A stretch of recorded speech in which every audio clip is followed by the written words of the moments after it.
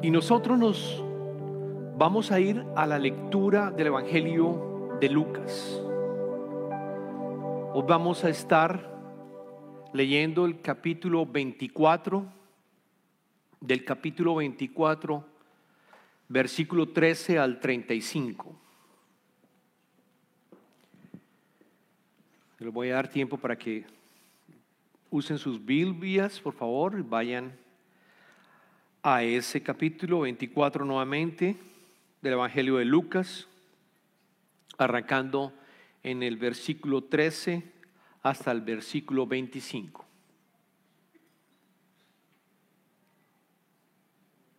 Aquel mismo día, dos de ellos se dirigían a un pueblo llamado Emaús, a unos 11 kilómetros de Jerusalén.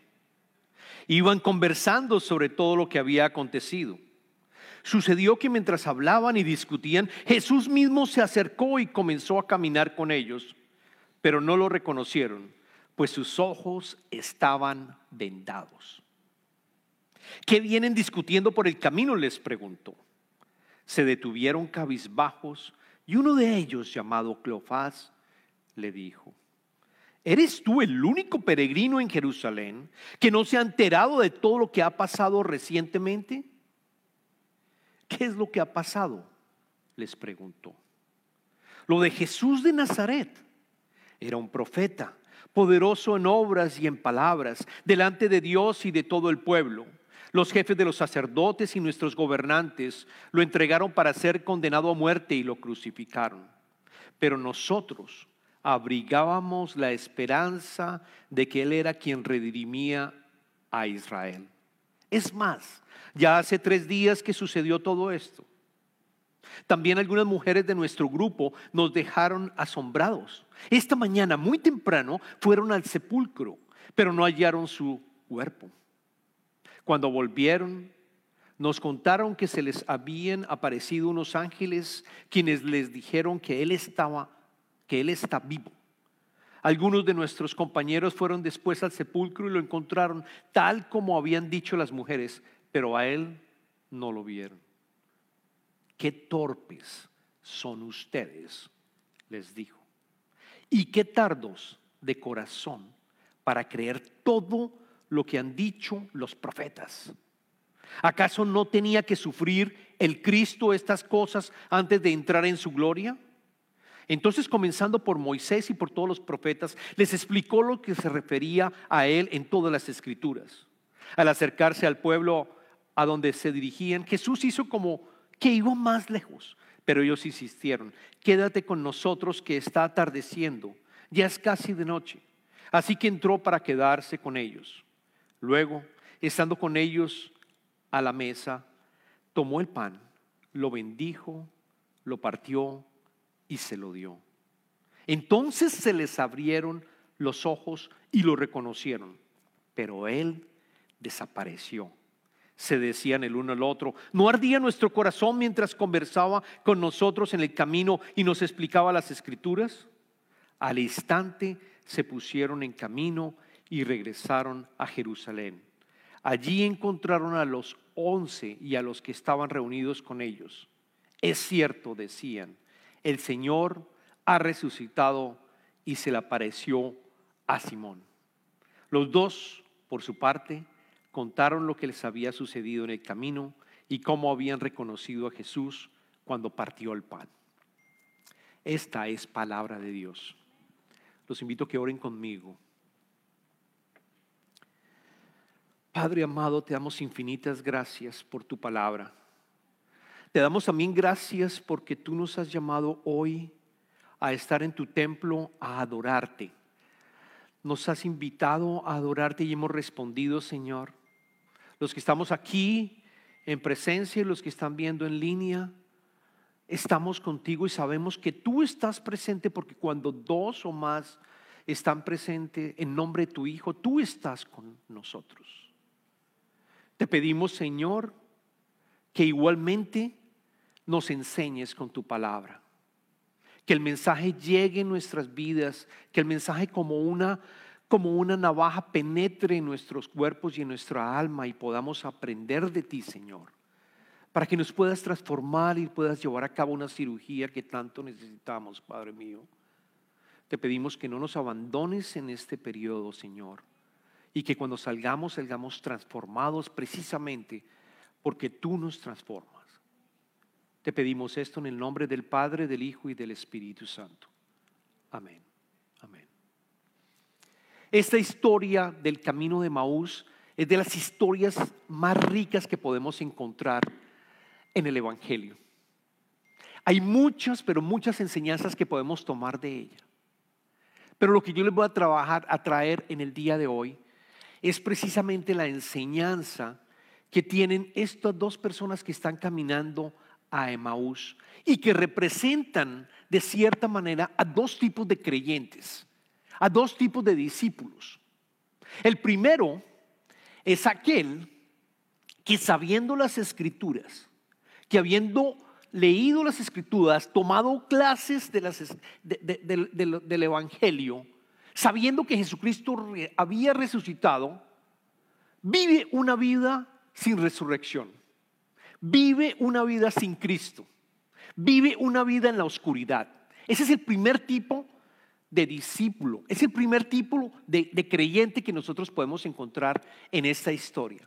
Y en la misma historia también encontramos aquel que vive con resurrección, aquel discípulo que realmente sabe que Jesús está vivo y que Jesús está con él y que Jesús está caminando con nosotros. Esos dos tipos de discípulos lo vemos claramente en estas escrituras, en estos versos que acabamos de leer. Les voy a contar la historia para que ustedes identifiquen nuevamente dónde se encuentran estos dos discípulos y puedan aprender también y preguntarse y decir, ¿dónde estoy yo?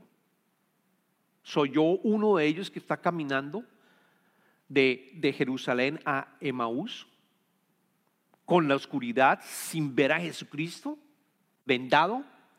O quizás soy el segundo que realmente entendí y que realmente las Escrituras me han abierto mi entendimiento y sé lo que hizo Jesucristo por mí y sé que Él está vivo y sé que Él está caminando conmigo. Esa historia ocurrió el mismo día que Jesucristo resucitó. Es el último capítulo del Evangelio de Lucas, el último capítulo en donde se cuentan tres cosas importantes: la resurrección de Jesucristo, el camino de Emaús, que es el que estamos en este momento leyendo. Después Él aparece a los discípulos en ese mismo capítulo y por último Él asciende al cielo. Esos cuatro acontecimientos están en este capítulo, que es súper importante para la cristianidad, porque sin resurrección no hay cristianismo, porque sin resurrección no tenemos esperanza. Luego es supremamente importante y me llama la atención que el evangelista Lucas colocó este evento, esta historia, justo después de la resurrección. Se le apareció a María Magdalena y después a estas dos personas que eran discípulos de Jesucristo, pero que no eran parte de los 12. Conocían a Jesucristo, pero no eran parte de los 12. Eran judíos que habían recibido el mensaje. Y después sí se le aparece a los discípulos, a los 12 discípulos. Pero el primero se le aparece a estas dos personas, Cleofás y otro más. Así que tú eres uno de ellos en esta historia. Y quiero que te incluyas como uno de ellos en la historia que está caminando. ¿Por qué salían de Jerusalén a Emaús? Muy seguramente vivían en Emaús y habían ido al Passover. Cuando ellos vieron cómo ajusticiaban a Jesucristo, lo crucificaban y se quedaron 3 días. Las Escrituras dicen que se quedaron 3 días y precisamente están regresando a su sitio después de haber escuchado que María Magdalena los había encontrado. Lo vamos a ver más adelante. Entonces están regresando a Emaús porque habían estado después de la Pascua, quizás vivían allá. Y volvamos a leer algo bien interesante en el versículo 15, que es como se inicia la aparición de Jesucristo. Sucedió que mientras hablaban y discutían, Jesús mismo se acercó y comenzó a caminar con ellos, pero no lo reconocieron, pues sus ojos estaban velados. La manera como lo explica las Escrituras es como si Jesucristo siempre hubiera estado con ellos. hubiera estado caminando. Si lo ven claramente y en todas las versiones que ustedes tienen, se van a dar cuenta que iba básicamente, es como si estuviera caminando y se acerca, es como si estuviera atrás con ellos, pero llega y se acerca, como que va a una velocidad mucho más alta para encontrarse con ellos. Luego él estaba y se acercó. Es como en nuestros países, por ejemplo, seguramente todos los países. Yo soy de Bogotá y en Bogotá cuando uno va al centro de la ciudad hay mucha gente. O aquí quizás cuando ustedes están en alguna de las ciudades de Estados Unidos, en Nueva York, hay mucha gente y todo el mundo está caminando y uno sabe que de pronto hay alguien allí que se le acercó y llegó al mismo ritmo en que tú estabas caminando y de pronto empiezas una conversación o de pronto no. O de pronto estás haciendo hiking en inglés, no sé cómo se llamará hiking en inglés, traducirlo, pero en hiking también ocurre, está uno haciendo hiking y alguien viene por detrás a la misma velocidad más o menos y empieza a establecer la conversación. Me encanta y quiero que entiendas, Jesucristo estaba con ellos, pero dice claramente, no lo reconocieron, pues sus ojos estaban velados. ¿Por qué estaban velados? Muy seguramente porque estaban tristes. Más adelante lo explica que estaban cabizbajos. Muy seguramente estaban tristes, sin esperanza, derrotados porque esperaban que Él fuera el Mesías. Y no fue el Mesías, sino fue crucificado en una cruz, en un madero. Estaban desesperados y no veían absolutamente la verdad. Estaban sin ninguna esperanza. Y después empieza Jesucristo a hacer preguntas. Y me encanta la manera como Él hace las preguntas, que nosotros deberíamos aprender también a hacerlas. Que nosotros deberíamos hacer preguntas de tal manera, nosotros como creyentes, de tal manera que la otra persona pueda también contarnos cómo está. Y de cierta manera también pedirle nosotros, si necesita algo, ayudarlo o incluso orar por esa persona. Noten cómo Jesucristo empieza haciendo la pregunta en los versos 17 y 19. ¿Qué vienen discutiendo por el camino?, les preguntó. Se detuvieron cabizbajo y uno de ellos, llamado Cleofás, le dijo: ¿eres tú el único peregrino en Jerusalén que no se ha enterado de todo lo que ha pasado recientemente? ¿Qué es lo que ha pasado?, les preguntó. Fíjense, es el mismo Jesucristo que hace preguntas. Jesucristo siempre hacía preguntas, constantemente hacía preguntas. Y cuando le preguntaban algo, Él respondía con otra pregunta o con una parábola, pero siempre está cuestionándonos en sus preguntas. Y es algo que nosotros deberíamos, como lo mencionaba anteriormente, hacer. Cuando algunos de nosotros vamos a Team, por ejemplo, a servir, esa es una de las preguntas que les hacemos en Team, Tomball Emergency Organization Ministries. Vamos a servir los martes primeros de cada mes como Covenant. Vamos todos juntos. Y una de las preguntas que nos dicen es precisamente porque tenemos unos tacos que gracias a Mayra y Alonso, que cada mes están dando tacos, y algunos de ustedes que sirven y que están invitados también a participar, hacemos preguntas y les decimos: ¿cómo está tu vida? ¿Qué puedo orar por ti? ¿Cómo va el trabajo? Son preguntas que abren la conversación. Es exactamente lo que Jesucristo hizo acá.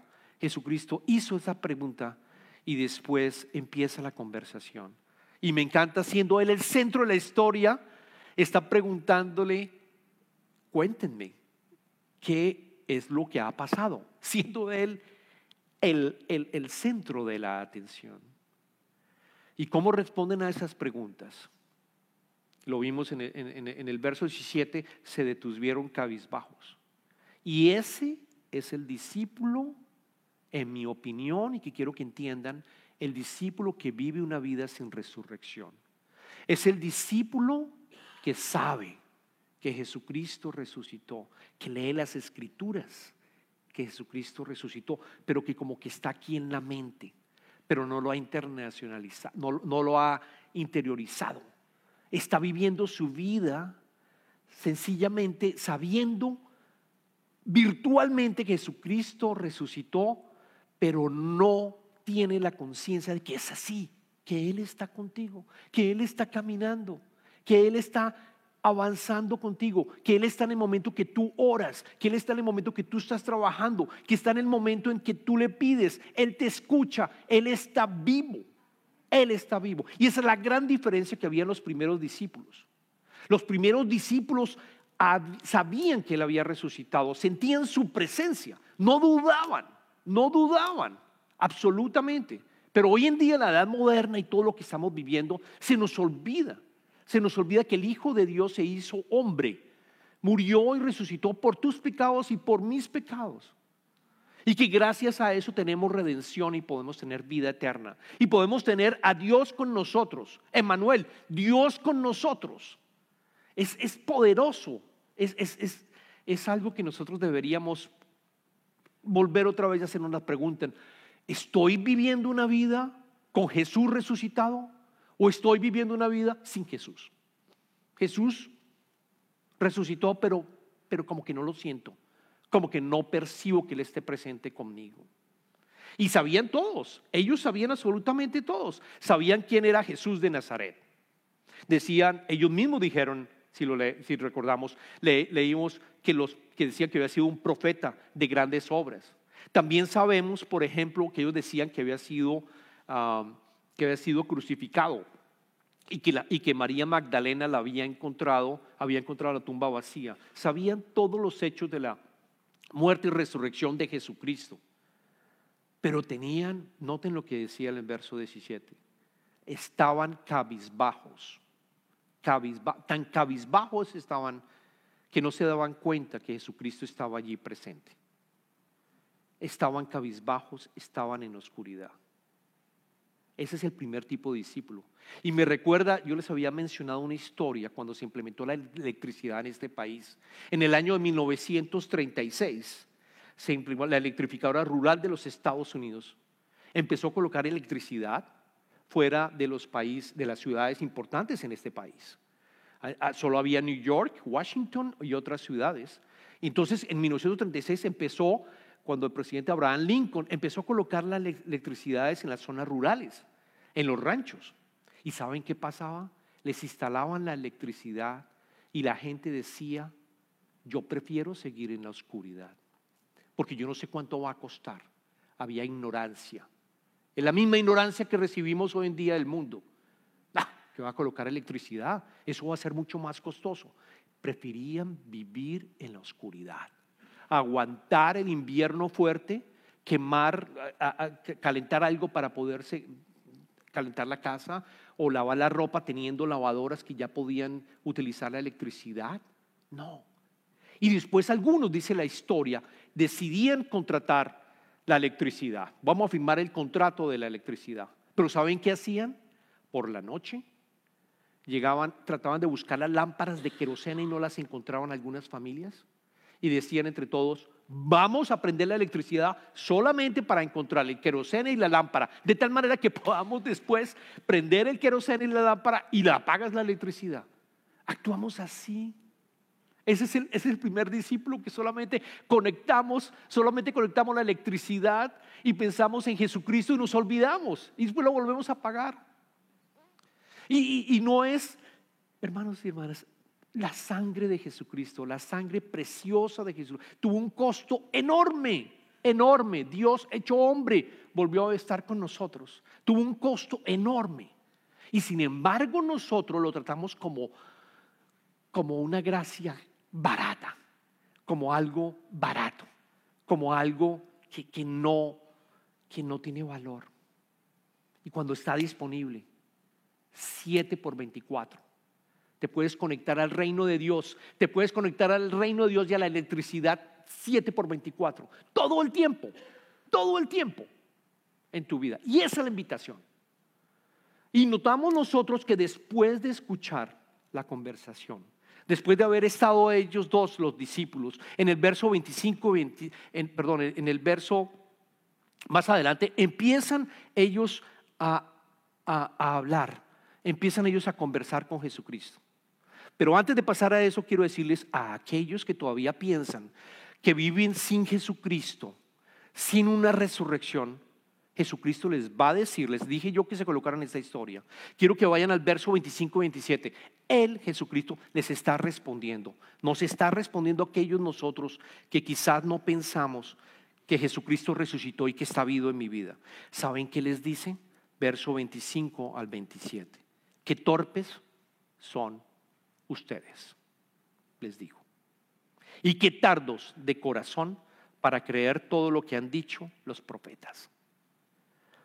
Torpes, lentos. Torpes porque ignoramos las escrituras. Lentos porque a pesar de que las hemos escrito, las hemos leído, duramos mucho tiempo en entenderlo y tener acceso a este reino de la electricidad del reino de Dios, porque demoramos. Y después, perdón, aquí me perdí. ¿Acaso no tenía que sufrir, les dice Jesucristo en el verso 26? ¿Acaso no tenía que sufrir el Cristo estas cosas antes de entrar en su gloria? Entonces, comenzando por Moisés y por todos los profetas, les explicó lo que se refería a él en todas las escrituras. Les dio una clase del evangelio. Tomó el Antiguo Testamento completamente, desde Moisés y todos los profetas, Isaías, Malaquías, Daniel, en los salmos, que muestran que Jesucristo iba a sufrir, que era el Mesías, iba a sufrir, iba a ser crucificado en un madero para la redención no solamente de Israel, sino también de todos nosotros.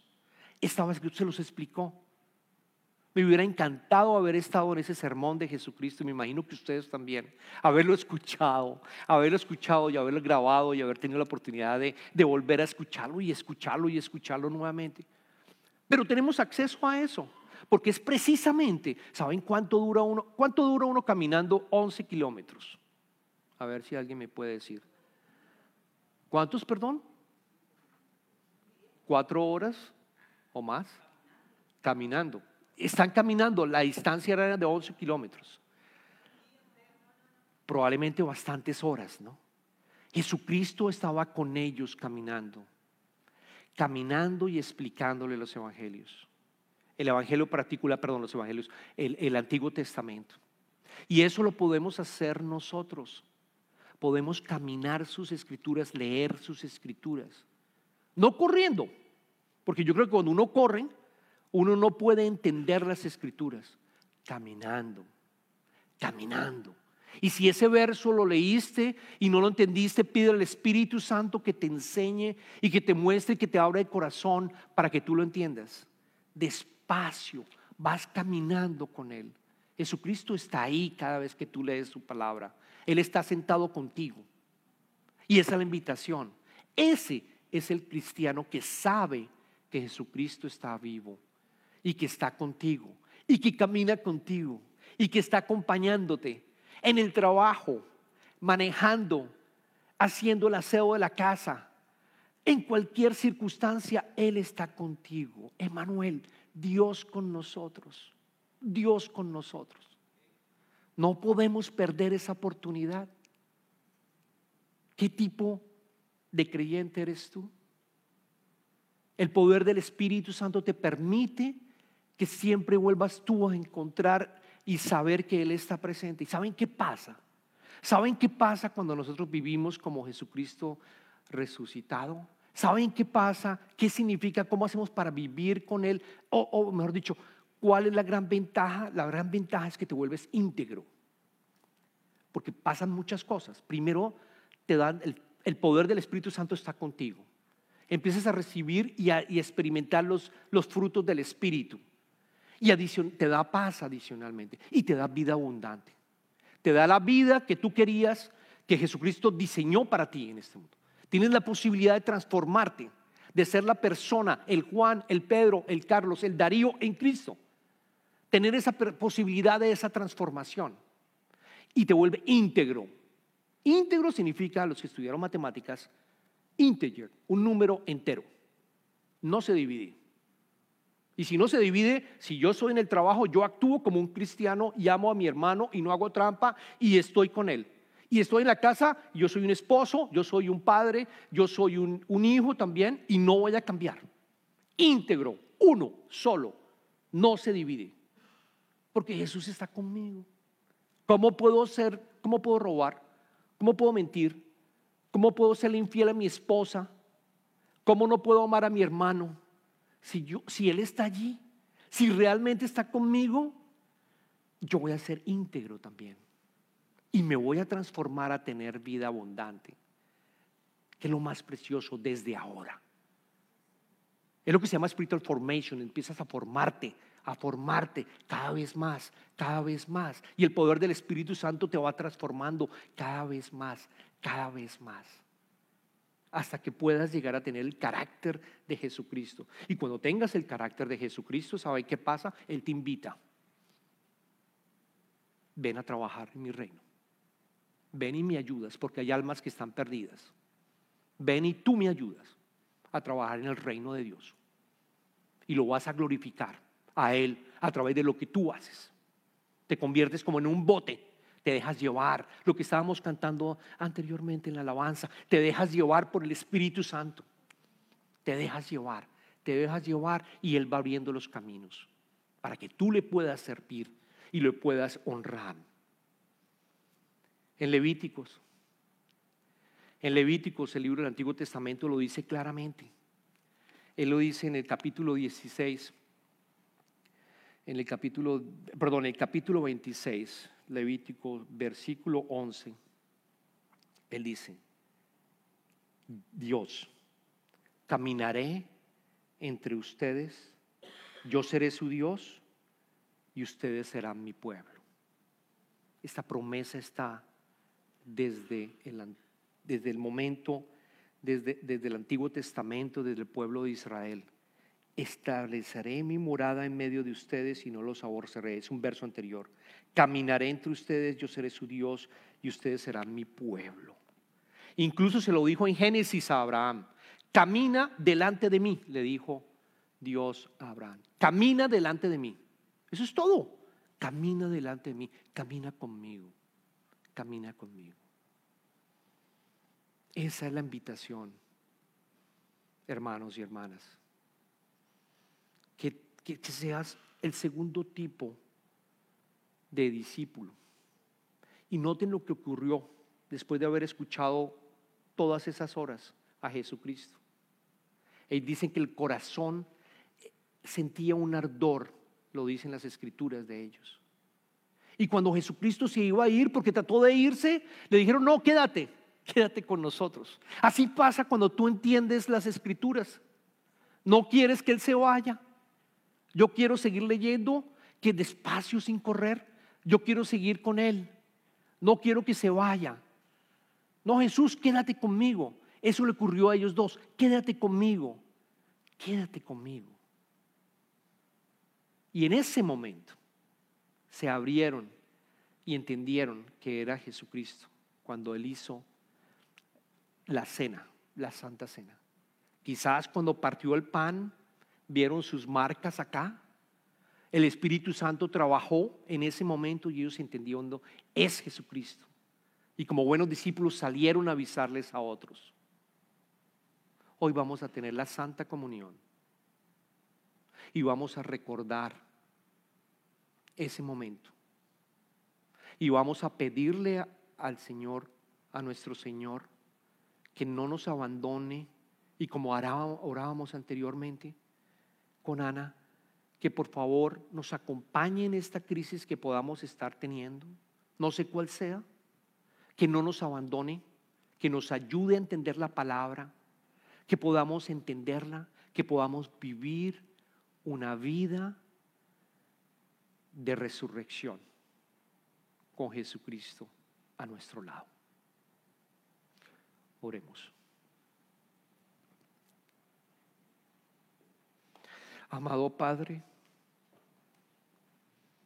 te doy infinitas gracias por haber colocado esta historia en tu evangelio justo después de la resurrección, para que nosotros entendiéramos, Señor, que este caminar que nosotros tenemos contigo es posible, que tú estás con nosotros todo el tiempo, independientemente de lo que nosotros hagamos durante nuestros días, Padre mío. Y yo te pido que sigas con nosotros nutriéndonos y enseñándonos la palabra y dándonos esa vida abundante que tanto necesitamos. Al igual, Señor, que puedas ayudarnos en todas las dificultades que estamos teniendo de trabajo, de enfermedad, porque tú estás con nosotros y nos vas acompañando. Y el poder del Espíritu Santo que te levantó entre los muertos también es el mismo poder del Espíritu Santo que nosotros podemos recalcar. No queremos ser un cristiano que viva una vida sin resurrección. Queremos ser un cristiano que viva con resurrección, con vida abundante, con vida eterna. Dios con nosotros, Padre. Haznos que esto sea una realidad, Señor, en nuestros corazones. Te pedimos esto en el nombre de tu amado Hijo Jesucristo. Amén. En este momento vamos a pasar las ofrendas y hoy quiero comentarles a todos que es un día especial en Covenant, porque también se cerraron las ofrendas en la mañana en los dos servicios para el ministerio que estamos armando de recreación, para la actualización también del tema de la digital y adicionalmente reducir la deuda por la construcción. Así que yo los invito también, vamos a pasar el plato de las ofrendas y cada uno coloque lo que el Señor los está invitando a colocar.